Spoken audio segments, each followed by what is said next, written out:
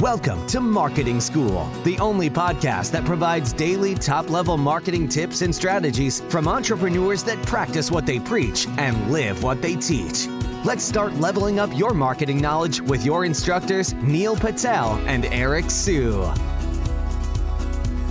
right, we're back for another reactions video. We've been traveling for a couple weeks, but we're finally back. So we got a lot of topics on the docket today, and we're gonna go one by one. So first and foremost, let's start with the Google Marketing Live event. You go. So Google had a Marketing Live event. Before that, I believe the other event was called the I/O event.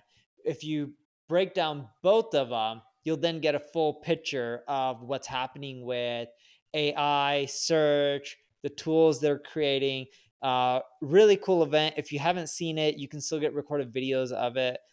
Eric, what are your thoughts on the event and the changes that they're making? Yeah, so it's a lot of AI being added into ads, right? So we're not gonna read off all the things that were mentioned, but for example, you can now create campaigns using conversational AI, meaning that you can basically type into a chat interface and ask it to create some of the assets for you. Similar to a lot of Adobe just came out with something earlier this week, which we can talk about, but Midjourney, you can basically do text to video, text to photo, and things like that. Maybe text to video is another tool, but conversational AI is basically going to make it a lot easier to create campaigns. And you can basically integrate, you can now add for Performance Max. One of the newest campaign experience is going to be enhanced goal and brand new goals that will allow you to steer PMax efforts towards your ideal customers. I'm just reading off the summary here. So all that to say is I'll pass it back to Neil in a second, but at the end of the day, they're trying to save you a lot of time. I don't think these are the most groundbreaking features. I think we're still in the very first inning of AI here, but it shows that they are really focused on trying to drive a better user experience for advertisers. Yeah, the other thing that they showcase during the event is, let's say you're in the AdWords interface and you have a cat food website and you want to end up creating ads. You can just type in, it'll end up coming up with images for you, and you can end up saying, all right, well, this cat food looks good. Let me actually showcase the ingredients. And then boom, it'll come up with tons of different variations just showcasing the ingredients. So you can get really specific. They're just releasing more tools to make the whole experience easier for marketers and corporations to spend more money on Google, and they're trying to use AI to produce the best results out there for you. So in that way, you don't have to play around to try to figure out how to maximize your ROI with AdWords. But on the flip side, or technically Google Ads, I know they changed it from AdWords to Google Ads years ago, but technically, if everyone's using AI and they're doing the same stuff, it's not going to give you enough of an edge. I still believe you're going to have to do a lot of creative stuff manually. The Google tools will save you quite a bit of time, but you got to come up with your own unique stuff to really try to stand out. If you don't, you're just going to be doing the same Me Too stuff as everyone else, and it's not going to be as effective over time. As a side note, to go on a tangent real quick, Neil, obviously the moat is the data that you have. So are you doing anything interesting with the data that you have from the software products that you have? We're slicing and dicing and trying to come up with more trends and insights on what we should go after in different industries. And we're also breaking it down by different countries too. Yep.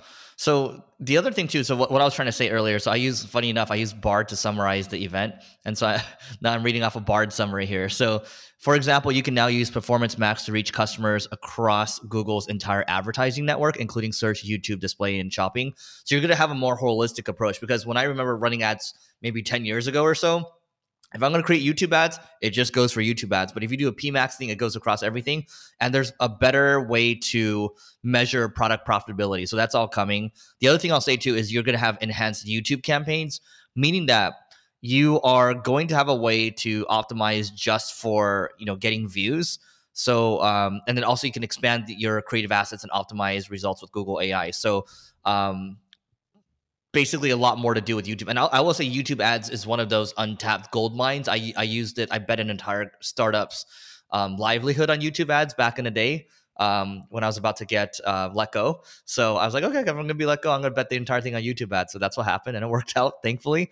And I think it's a goal. More and more people are using YouTube. I think people are like, oh, it's too saturated. It's actually not. I think it's has one of the best long term potentials in terms of all the social media channels. Yeah, and they're just making changes and adapting to what everyone else is doing, so that way it's A, easier for you as a marketer or business, and B, hopefully it produces more income for them, right? You can't hate them for it.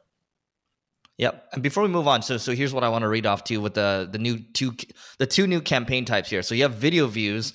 So video view campaigns will combine skippable in-stream ads, in-feed ads, and shorts ads to get the most views for a video. So they're combining all the video views now, and I think that's pretty smart because a lot of people watch shorts at the end of the day, and they're trying to figure out how to better monetize shorts and also pay the creators more money because shorts creators right now really aren't making anything because the views aren't worth as much.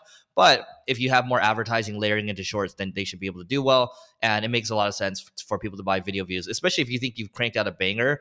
Putting views towards that might make a lot of sense, especially if you're retargeting your audience and trying to build more affinity for your brand. And then the other one here is demand gen campaigns, which will show across YouTube Shorts, YouTube in-stream, YouTube in-feed, Discover, and Gmail to drive conversions. And you'll get a new lookalike segment builder to help advertisers expand their reach. So ultimately, what it's going to do is it's going to save you time. Hopefully, it's going to drive more conversions for you. So we think all this stuff is exciting. And, the AI hype train is going to continue to go, which I think actually goes in well with the next piece I wanted to bring up here, which is Nvidia stock jumping 30%. I don't really want to talk about it so much from the point of, hey, like Nvidia the company, but we can talk about it just more from like a marketing standpoint and maybe like an overall business standpoint too. So what are your thoughts on this, Neil? Well, the reason the stock jumped so much is because their forecast going into future quarters has changed drastically due to the 11 demand. billion. Yes, it changed drastically due to the demand for the AI chips.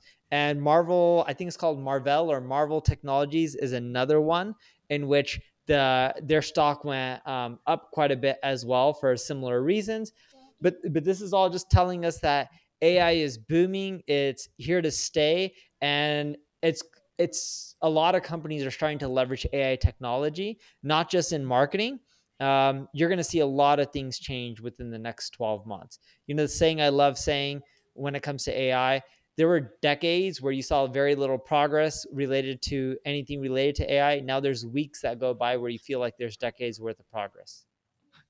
Funny enough, that the story here was I used to play a lot of games growing up. And when I was 9 years old and Nvidia went public, I told my parents to buy Nvidia stock because all they would do is talk about stocks back in the day. But it just shows that my point of saying all this is when it comes to business, it's not that it takes a year or even 5 years.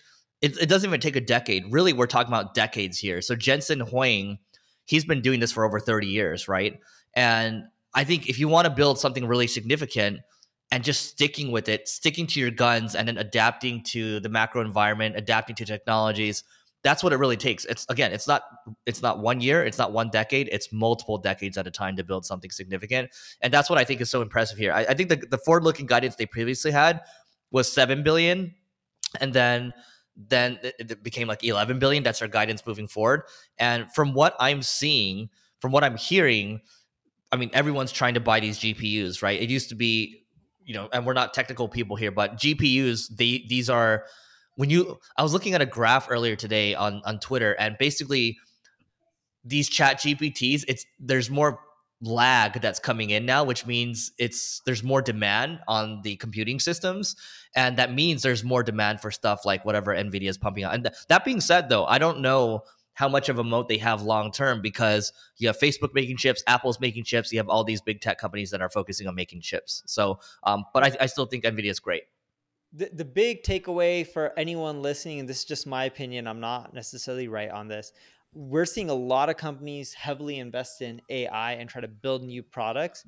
I would slow roll things quite a bit more if I was most companies. And the reason being is most businesses aren't going to be an AI play in which they have some revolutionary product that's going to enable AI at mass scale, like ChatGPT or Bard or NVIDIA chips. Most companies are going to be using AI to bring more efficiencies, create better products and services, and enable their core business to perform better leveraging AI technology. And a lot of businesses right now that we're talking to are trying to figure out where to invest a lot of money in AI. And to most businesses, I recommend to wait and see where others are investing the money and let them invest. Let them build the shovels, the shovels, the axes, the jeans, whatever you want to end up calling it, and just pay for their software, their AI technology, and license it. It's going to be cheaper and more efficient. People will come up with some really crazy stuff over the next 12 months that will really help your business when it comes to efficiencies or marketing. It's easier than you going and investing millions of dollars to build something when someone's already going to build it and you can just pay $1,000 a year to just use it. Yeah. So I was at an investor conference this week, and so those of you that listen to the All In Pod, Brad Gerstner is sometimes he appears, and he is part of Altimeter Capital, super smart guy, and I think he owns 20%, something like that, of Snowflake, the publicly traded company. So like they plowed in hard. Like so he's been around the block when it comes to just being an investor, right?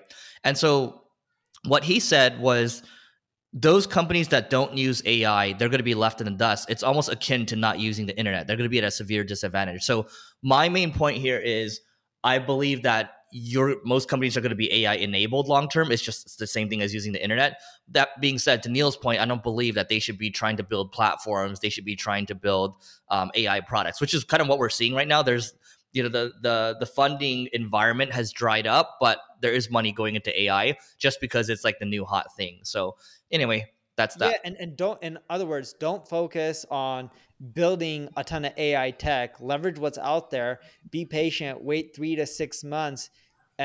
You'll probably, if you don't find it right now, you'll probably find what you need within 3 to 6 months, and someone's already built it, and you can just license it for pennies on the dollar. Yeah, I think it's important for everyone to take a crawl, walk, run approach. So we have these working AI group meetings each week, and we're talking about new ideas that we want to try out and new things we're doing internally, things that we want to do for clients and things like that. And I participate in those just to help drive the conversation forward. And what I keep repeating to people over and over is that let's take a crawl, walk, run. What's the crawl, walk, run approach here? What's the impact on this? So all the marketing experiments that you've ran, the frameworks that you've used in terms of running your marketing meetings. So the impact, confidence, ease framework. So the ICE model, right?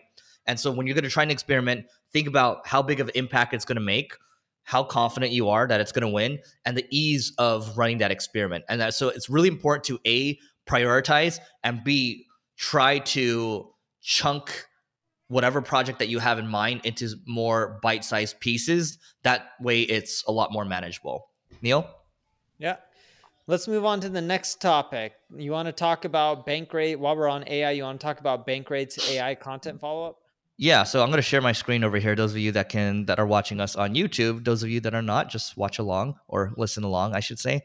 So Bankrate they've used an AI tool to write hundreds of articles, and this article in itself is analyzing the results. And I'm just going to give you the high level here. So Bankrate, they talk about, it's like a financial website, and they do disclose that when they're writing articles, whether they're assisted by AI or not. And so here's what we can see here. So one thing is that we can see that on a small sample size of about 20 AI articles, there are a few that are ranking in the number one spot for the keyword that they're aiming for. So that's pretty damn good. And 11 of the 20 articles that this person checked are ranking on page one for the primary keyword. Okay. And the main takeaway here is it doesn't seem like the AI content is ranking any better or worse than Bankrate's human written articles. But they're having humans modify the AI content. No one just double checking it. So it's not just publishing AI content without any human intervention. No.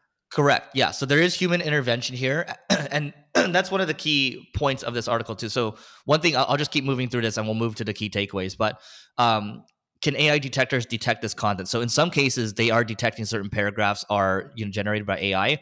But as long as, to Neil's point, as long as you have a human being, a human editor, or it's human assisted, or humans handling the last mile, then you're good to go, right? So you can see, if we go to the very bottom over here, the key takeaways here, right? So if you plan to use AI to write content, I'd try to model what Bankrate is doing. Edit the article and make it enjoyable to read. Create author pages that prove your expertise. So that goes into the EEAT. Don't publish hundreds of AI articles every month. EAT stands for experience, expertise, authority, and trust. Correct. That's And really also important. publish human written content. Don't go 100% AI. So going back to the crawl, walk, run approach I talked about earlier, this is very much, I believe this is kind of in the walk phase, right? They're testing this out. They're not running. They're not trying to go crazy and pump out 7,000 articles that are completely AI driven. Yeah, the other thing too is even if you use AI written content, the biggest mistake that people make when it comes to content creation and SEO is writing content isn't what gets you the most traffic. It's actually continually updating your content, which is what gets you a lot of traffic in the long run. And most publishers that we see make that mistake. Yep. So let's move on to the next one. This one could be a quickie, but earlier this week, Facebook got fined a record 1.3 billion over data transfers to the US, and this is from I think they got fined by the EU, correct? Yeah, but they're trying to fight it, so they're not just paying up the 1.3 billion. Their stock went down a little bit when the news first came out, but of course, everyone assumed that they would try to fight it. Yeah, I mean, I think recently, maybe a couple of years ago, Amazon got fined 700 million or 800 million or something like that. They're appealing as well, and I mean, you know, what's the general takeaway here is the question. You're going to see a lot more fines coming, and you're going to get fines for a lot of things related to data privacy, which affects marketing. You're also going to see it for things like AI. Did you see the Sam Altman backtracking with EU on pulling out? No, what do you say? It was something around some. I'm going to actually just Google Altman uh, backtracks. Let's see. Where is it? Sam Altman of OpenAI backtracks on a vote to halt operations in Europe. And of course, he's going to backtrack on that because Europe is a massive market. If you combine all of Europe, it's another United States when you look at GDP or somewhere similar around there. Yep. No, I actually didn't see that earlier. Yeah. But point being, I mean, it's data is, you got to own your data, right? The more first party data you have, the better, right? And if you have a data moat, then you have an advantage. That's what we're really talking about at the end of the day. So the next thing I wanted to talk about here is I don't know if you've seen this, Neil, but there's this concept known as the ad index. And so what this means, if you think about index funds, right? So index funds it's a compilation of, let's say, stocks. Like there's a S&P 500 index, right? So these are the top 500 stocks in the US. And there's an ad index that shows whether the overall spend in the advertising industry is increasing or decreasing. But it has decreased for the 10th consecutive month. And so we want to give our thoughts around this. And basically, because we both have ad agencies, we can shed a little more light here. So I think there's going to be more decreases coming in the next few months. Eric and I both know a lot of people in the advertising agency world. Almost every single ad agency we know is either flat or declining. Some are getting growth, but they're getting through growth through either expansion into new lines of services or new regions or country. I'll give you a great example of this is our agencies, when we look at year-to-date revenue from a global perspective, what do we do year-to-date this year versus compared to prior year? Our international agencies have grown 74%. So they're up, right? That's one way we're getting growth. But most agencies are getting decline. Why are they getting decline? Because people are cutting back on marketing, ad spend, everything just due to fears in the economy, even if their business is booming. Yeah, let me just share. This is those of you that are watching on YouTube. So this is not the best, it's not the clearest image here, but at least you can get a sense for, you can see. So basically starting in July of 22, monthly change in US ad spending year on year, it just keeps decreasing, keeps going down, keeps going down. December 22 looked like, which is usually when people spend more, at least if you're D2C, it looks like it was the worst, and then it's still continuing to decline. So I think we're in for more pain. December I is don't know one if of the biggest ad periods of the year. Doesn't even matter if you're a D2C. Companies spend so much of their budget in Q4. We even see that in B2B because not every company, but a lot of companies, they have their annual budgets and they do break it down on a quarterly. But at the end of the year is when people have surplus and like spend, spend, spend. We see that in both B2B and B2C. You know what's interesting too? So Neil and I, we have this mutual friend, and I was at a YPO event about a week ago or so, and there's a lot of agencies there, and some of these are pretty significantly sized with hundreds of employees, sometimes even over thousands of employees. And the guy I was talking to, he really he's building this platform right now to acquire other agencies. He's talking to a lot of agencies, and his main point here was, look, any agency that says they're crushing it right now or they're doing really well right now, at least if they're based in the United States, they're lying to you, right? And that's based on a data that, I mean, he's having hundreds of conversations, and so international is a different story. Neil just kind of gave a case in point there, No, but but even I international markets are tough too. The only reason we're scaling so fast internationally is we're starting from zero. You start from zero, oh, so the scaling numbers are international, big, right? they're in the eight figures. Yeah. So anyway, But point they're being, still small, right? Internationally, we started from zero. It's not hard. And on a side note, one thing that we love doing, speaking of ad spend going down, in December, everyone spends so heavily from like Black Friday, right before all that stuff happens, to Christmas time. What we love doing, and you can do this really well in B2B, ad costs get really cheap the moment Christmas comes around.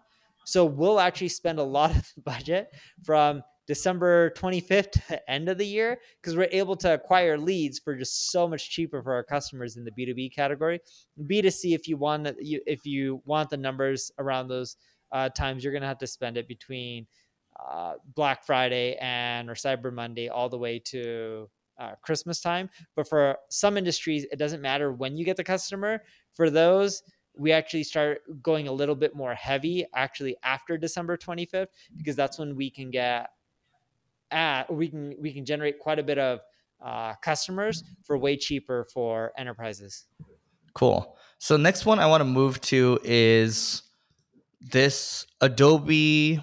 Have you heard of this generative fill? Have you seen this yet, Neil? I Here, I'm have. I've gonna seen a hit lot of play over Adobe here. stuff. I was at their event. Here, let's hit this, No, and no, then you I can was talk at about the these. Adobe Firefly event live So when you saw Stu was this, giving right? the speech. Yeah, they ended up breaking down a lot of their tools. Yep. So, I mean, you could just do a lot more now. Generative fill. You may want to end up breaking this down because most people are listening to this in an audio way. Well, And you were talking. You explain it. yeah, so to go back, what Eric's looking at on the screen is not right now, but what he was looking at is a road, and the road didn't have lines, and he just drew a line and said put in yellow lines to separate the road into two sides, and it pretty much did it. And it can do a lot of things, from changing up mountains to filling out backgrounds to saying like, hey, add northern lights in the background when you have an image of a mountain in the night, and you just like, or it could be during the day, turn it to nighttime, add the northern lights in the background. And you can do a lot of cool things like that without having to actually take a picture. I'm curious to see what's going to happen to, I know it's going to happen to marketing. Marketers don't care if someone naturally took the image. They're like, cool, just build it for me. And if you can do it through AI or generative AI, great, even better. But for photographers, like think about National Geographics, right? What's going to happen to the whole photography industry now that people can just not Well, it's more I advanced mean, version of Photoshop? that's a good point. So here's what I think, and I think we've talked about this offline, but you really like when we're talking. So going back to the YPO event, a lot of these agency owners are worried, especially the ones that have hundreds of employees. They're just like, they believe that there's going to be a big impact on service-based businesses, where our thesis is that you're really only going to rely on the top talent that you have, maybe the top 20% generate 80% of the results. And so this actually ties in well with photographers too. Maybe the best photographers out there, they're going to continue to pump out original content to feed these engines, right? But it's really only the best of the best that matter, right? So you have the up and comers that are super talented, and you have the ones that are really established, and then the people in the middle kind of get creamed. And so I think that's going to happen across the board, not just even in the photography industry. Yep. No, I agree with you on that. Let me ask you this: do you see something like this potentially happening a lot more in the service industry? Because I've seen my friend, he's Which cut. industry? Which So let's service say industry? you're an advertising agency. I think there's going to be a lot of ways to be more efficient. I still see really large corporations hiring ad agencies all day long. I don't really see that changing. I see that happening, but I see you don't need to have necessarily thousands and thousands and thousands of people. It depends. If you're WPP, I still don't see how they do it without thousands and thousands of people. Because if you look at the biggest advertising contracts, they tend to be global ones. So it's like we're right now, we're about to sign a contract with a really large financial company. Everyone knows them. If you're in marketing, most people have used them. And they need help with their marketing in 3 regions or SEO. And once we do well in those 3 regions, they'll be like, cool, we'll open up the door for 80 more regions. Yeah. I'm just talking You relatively need speaking, right? headcount for a lot of those kind of things. It's hard to do it without, because the culture in all these countries is very different. Then you have language. You need boots on the ground. I do believe you can automate a lot of parts of marketing, but if you look at majority of these big holdcos, they're making a lot of their money helping manage ads and everything around that, from coming up with creative campaign ideas, creating the marketing. Like, I don't see people leveraging AI to create Super Bowl commercials. I see a few people doing it as stunts, but majority of people will still want a lot of their advertising done manually, because the type of campaigns you can get if you go and build a team and go create a Super Bowl commercial is drastically different than if you just have AI create a Super Bowl commercial for you. Yeah, my main point here is no doubt if you're a WPP, you're one of the largest advertising holding companies out there, or just service holding companies out there. Instead of having tens of thousands of people, you might cut down a little bit. So I'm saying there's going to be efficiencies. I don't know if it's a Totally agree. 20% hit, 30% hit, 40%. That's what I'm asking. Yes. Yeah. So, like, let's say they have 100,000 employees. I think you're going to go from 100 to maybe like 80, 85,000 employees. I think you can start producing 15, 20% efficiencies. The reason I don't see you going down like 50% is because instead of Well, over what what time period companies, though? Over what time period? even 4 or 5 years, 6, 7 years, I don't see it, because what companies will say is, okay, now you can do these things more efficiently. We want you to spend more time and energy on these other aspects, like coming up with creative concepts, helping produce those things that you can't have AI do it. So I think AI is going to make marketing dollars more efficient, but companies will still have the budget, and they'll just reallocate the budget to more things like creativity and strategy and things like that, where you still need humans. Right. So Neil and I are kind of agreeing, but also I'm kind of talking long term here, right? So 4 or 5 years, I agree it's like a 15-20% cut, right? But what I'm really trying to say here is this type of technology, we're just in the first inning, tip of the iceberg, and this stuff is very deflationary. Technology is naturally deflationary. And so in 10 years' time, in 15 years' time, I think that number is going to just continue to increase. And so it's on you to continue to take that crawl, walk, run approach with this AI stuff, just so you can stay ahead of the curve, right? You just, like, right now, it's very much 3-year-olds teaching 1-year-olds or 2-year-olds. And if you're able to leverage it, just like the early days of the internet, I don't know Wait, when. let me break this down for you, okay? AI technology is amazing. It's going to revolutionize how everyone does business and all aspects of business. Would you agree that the cloud was game changing for the whole internet and businesses as well? Yes, but not as big as this. Okay, sure, but the cloud was massive. It Correct. allows people to create companies for pennies on the dollar. Yep. AI wouldn't have been possible if it wasn't for the cloud, Correct. right? It allowed everything to have scale and be way more affordable to build businesses. You know how many big corporations that we talk to that are worth not 1 billion or 2 billion? I'm talking about tens of billions of dollars plus are still not on the cloud. How many? People, a lot. There's tons. Look at all these digital transformation companies. Mhm. There's still companies like Sutherland that do billions of dollars in revenue, helping people still get on the cloud today because they're not even on there. All I'm getting at is, yes, AI is amazing. It just doesn't mean all of a sudden all these businesses are using AI and they don't need people. There's still a lot of corporations that are archaic and they need the help for from service-based businesses. The key is, I think we're saying one thing, but in two different ways. You're saying it's going to be really disruptive. I'm saying it's not as disruptive as most people think. It's going to be disruptive in many ways. And for those areas, you're going to see headcount go down, but So then no, people are that's going to not what I'm saying though. reallocate. That's not People what are I'm just going saying to though. reallocate. I'm saying it's going to be disruptive long term. I think short term, it's going to be like a No, we're blip, talking the right? same thing. I'm saying short term and long term, you're going to have headcounts change, in which if you had 100,000 people and 20% of them were creating content and another 20% were clicking some buttons for ad management, those departments may get whittled down, but then you're going to have new departments that pop up and you're going to be like, cool, we need more people to focus on strategy because companies aren't getting enough strategy and that's what they're paying people for. Or Right. they want really creative campaigns and more dollars are going to be shifted to that because their budgets are opening up because they're not spending as much creating content. Well, yeah, that's technology, right? I mean, when you had like the industrial age happen, like a lot of, people shifted away from farm jobs, right? So this is going to be like, this is a different type of shift. It's like a different shift in the informational age. And so all that to But say what I'm is, getting at is in a lot of service-based businesses, yes, you're going to see a decrease in overall jobs that are needed, but you're also going to see an increase in other segments because it opens up more efficiencies and allows companies to spend more money in other areas. I still agree with you. Overall, yes, I think you're going to see in the long run less people, but I think you're going to see a shift in where dollars are being spent oh, in totally, services, especially in marketing. totally.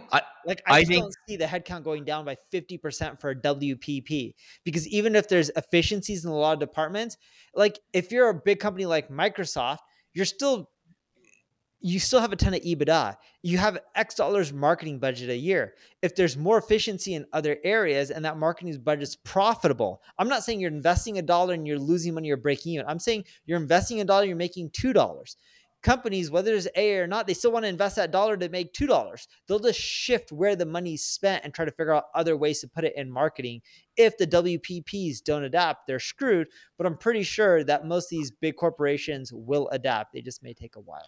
yeah. So main point here is people are going to adapt. People are going to level up their skills. One developer can potentially level up their superpower and become 3 to 5 different developers. Same thing with marketers as well. And the people that don't adapt, unfortunately, they're going to be left out. And so, look, I think this is a new age, right? So when the internet first came out, I remember when I first made my MP3 website, right? And like that was a complete paradigm shift. Oh, I can make money online. I can learn a lot faster.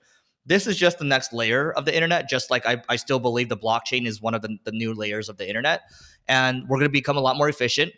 We're going to see technology be deflationary. So that means there could be some job loss or people need to reskill. That's fine. But I think we'll become more efficient because just the way you see, and I don't want to go too much into macroeconomics right now, but you see like the US is basically we're making $4, but we're spending $6 every year. Like we're talking in trillions, right? And that can't continue on. And one of the ways to kind of counteract this is technologies. But I'll just leave that for that. You all let us know what you think. One other thing, talking about blockchain, isn't it funny how very few people talk about blockchain now? And Oh, they don't. the problem with blockchain is the use cases aren't as great compared to AI. Actually, what is already out there in AI has a much bigger impact on people's everyday lives than blockchain. Yep. So what I'll say to that is AI has a lot is very clearly practical. I think for your business, my daily life, right? Um, Blockchain's still going to take some time because you're literally talking money here, right? So But more so one thing to Bitcoin. go back when you know how you're talking about AI and service-based business that's going to change a lot. I just want you to keep one thing in mind and everyone listening too. Dude, people used to say, "Oh, large companies, you can just hire SEOs in-house. You can just hire ad people in-house and then you don't need agencies." And what do you still see? Companies still spend an arm and a leg on agencies. There will always be agencies. Yes, but same with AI. Oh, there's all this AI stuff. Cool. Agencies, help us figure out how to use AI with our marketing. All I'm getting at is a lot of the basic stuff that AI can help automate and do. Yes, a lot of those jobs will change. Some will go away. Some will just be whittled down. Instead of 1,000 people, you may only need 200 people or 500 people to do the same work. But on the flip side, a lot of new roles will open up. Just like a lot of these digital transformation companies, they were helping companies get on the cloud. And they've been doing that for a long time. There's still not a lot of companies on the cloud. You know what they're going to shift to now? Helping companies leverage AI and transform their organizations using that technology. Cool. Let's move on here. I actually have a good one. I saw this post go viral on LinkedIn earlier this week, and I thought I'd share this one. So this is from the CMO of Calendly. So give me 1 second. I'm pulling it up. So this gal, so Jessica Gill Martin, she CMO at Calendly. So she says, in an average week, I receive about 100 emails, 40 calls, and 50 LinkedIn connection requests from salespeople. Even though I'm incredibly empathetic to salespeople. After all, I've been one myself. Basically, she's saying you probably don't want to reach out to the CMO. So the big tip here is she doesn't direct how the budget is spent. The bottom line is, if you want to find a decision maker, you should try to do some more digging and find the right person within the marketing team. So that's a good tip. And after all, someone has to go through RFP, legal, finance, blah blah blah. And then she's like, look, if you ultimately need to email me, the CMO, or another company's CMO, here's what I suggest doing. Make it super clear in the title what value you're going to add in the email. That's number one.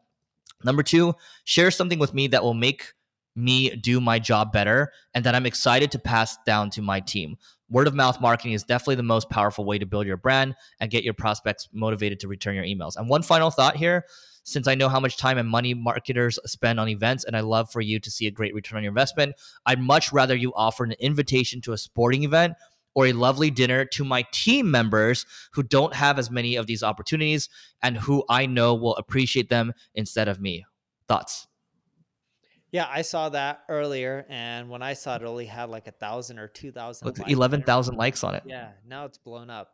I think it's spot on. I get the same thing. I get tons and tons of emails every single day pitching me on stuff.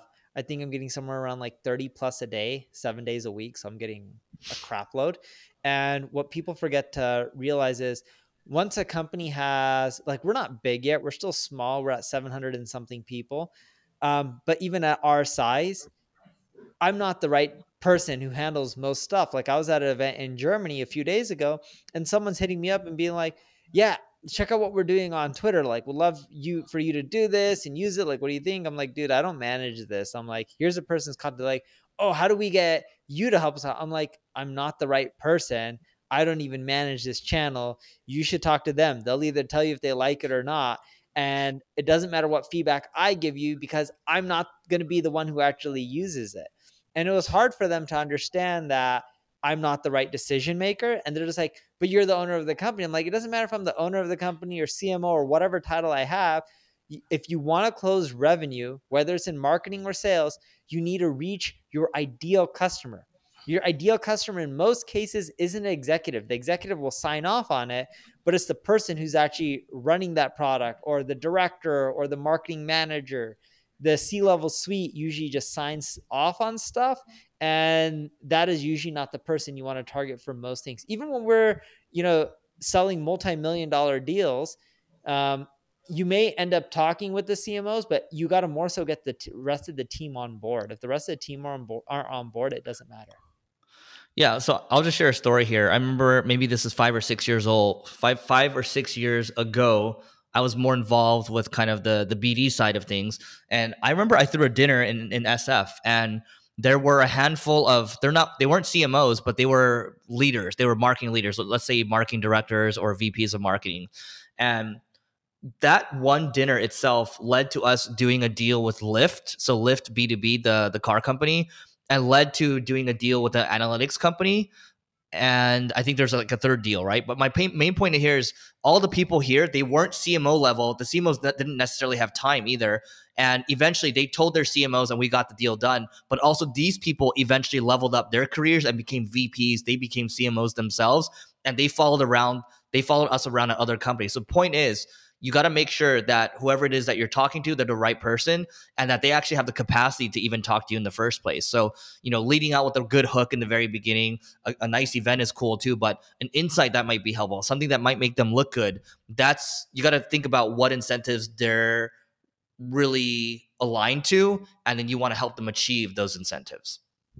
Yep, totally agree. So I think that's it for this episode. We've been going for quite a while. We've been having fun today. Oh, wait. We have one more. We have one more before we go. All right. So this week, going into politics. Stuff. Yeah, well, no, but we want to talk about this from a marketing angle. So Ron DeSantis. So neither of us are saying we support DeSantis or whoever else here. So Ron DeSantis did a Twitter Spaces. He did it with Elon Musk and David Sachs. And this Twitter Spaces, as of this recording, has gotten over 10 million views.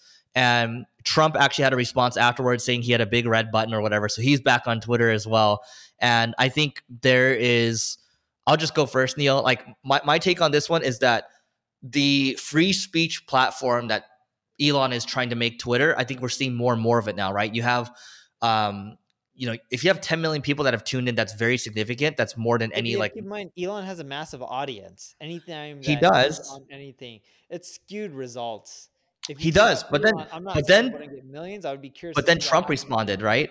But then Trump responded, and then boom, immediately he's like, "I'm back," right? He's gonna do his Spaces too. I think he got like 1 million impressions or something like that. So he also has a lot of followers too. But the problem with this is anyone listening can't replicate this because they don't have the following of Elon or Trump or any of these guys. Well, my main point here is that I think we're gonna see more usage from Twitter overall because we're seeing it change right in front of us, right? So I'm not saying you're gonna get the reach that they're gonna get. I'm saying that we're gonna see more usage from Twitter in general, and that the narrative around traditional media controlling everything, that's shifting. You want to know one of the biggest reasons you're going to see more usage on Twitter? Go ahead. Because we're getting into election year. That's one piece of it, but I think I'm seeing my It's a usage big piece increase a of it, lot dude. too, Anytime you right? get into election year, and the news outlets, the social sites, what else do you think they're talking about? Yeah, Dude, but it's not like the these are entire trends. world follows U.S. politics. A lot of the world follows U.S. politics. It It's does, massive. but not all of the world, right? It's like No, I not I all of the world, but dude, I travel almost every single week to a different country. No joke. Literally, I'm traveling almost every single week. I kid you not, almost every single event I go to, 99% of the time, people talk to me about US politics and I don't even bring it up. Our politics are really common in almost all countries that I'm going to, from Here, Brazil watch. to Germany Neil, to UK. when was the last cycle? When did Biden win? Well, next year is election year, so it would have been roughly 2.5 years. So like 2019, it should have gone up, right? Uh, was it 2019? 2019, because he won basically. He got sworn in 2020, Yeah, right? So yeah, but 2019 you're would. just looking at brand crash for Twitter. Look at how many people are talking about election-related stuff on the internet. Well, You yeah, have but to, you can't correlate that with Twitter. Like that doesn't exactly correlate 1-to-1. no, but this is not Twitter's traffic. This is just people typing in, Googling Twitter. Yeah, this is overall interest, right? Like we don't have a best way to look at this, but I'm saying I disagree with you. The best way you look at it is go pull up Twitter's traffic stats. Do you have a similar web account? Go look at their traffic No, stats you pull over it up. Do time. you have one? I don't. That would be the Yeah. best way to look it up. Because I'm not saying you're right or you're wrong. All I'm saying is that's just a chart of how many people are Googling the word Twitter. I think so. Next time we'll have a similar web. Maybe we'll do it for the episodes we record tomorrow on whether we think. I just don't think But just Twitter's growth is generally attributed just to speaking, elections. no. Forget Twitter Spaces. Generally speaking, anything election related during election time is super popular. That's what the whole world is talking about. Whether Agreed. they find them on Twitter or Rumble or they find them on Facebook, it doesn't matter. People are everywhere trying to get their political news, and you should see it increase usage everywhere.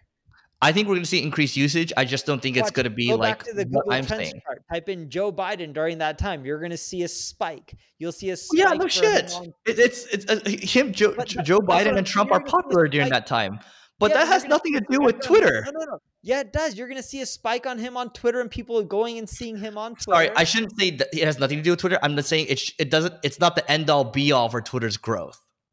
No. I'm not talking about Twitter's growth. I'm talking about the DeSantis thing that you're talking about. Oh, you got 10 million views. Of course, he's trying to run for presidential. He's trying to be a presidential or the president or whatever you want to call it eventually, right? Well, I'm saying it's a seminal moment because we haven't seen that before, right? So like we haven't seen like the most we've seen before on the Twitter Spaces was maybe like 100,000 people or so. This was like 300,000 or 400,000 concurrently, and so yes, it's a big moment. It's a presidential moment. I'm saying we're going to see usage continue to go up. Elon Musk is one of the most popular Twitter users on the space. If you take him out, that'll give you a true reference of what's normal. I think I'm it's saying just cute. That's all I'm getting at. I'm also saying like things are changing, right? So yes, I agree. Elon comes in, he's like got the most followers, right? But I think over time, like I'm seeing my usage increase on Twitter. I'm like when I went to this investors conference last week, a lot more people are creating on Twitter. So and even you said that you're going to use Twitter more. So main point from my end is that we're going to see more usage on Twitter. I'm not saying you're necessarily going to get the results that Elon helped DeSantis get. That's all I'm saying. So. Yeah, look, hopefully we all see more usage on Twitter because who doesn't want more platforms? And I think that helps. But if you go back to the Google Trends chart that you were showcasing, even before Elon has bottom, according to that trends chart, they're pretty much flat or down. It actually has not gone up. Correct. All right. So anyway, not to beat a dead horse, that's it for today. Hope you enjoyed this episode. Let us know what you think. The ratings and reviews really help us go a long way. And we will see you tomorrow. We appreciate you joining us for this session of Marketing School. Be sure to rate, review, and subscribe to the show, and visit marketingschool.io for more resources based on today's topic, as well as access to more episodes that will help you find true marketing success. That's marketingschool.io. Until next time, class dismissed.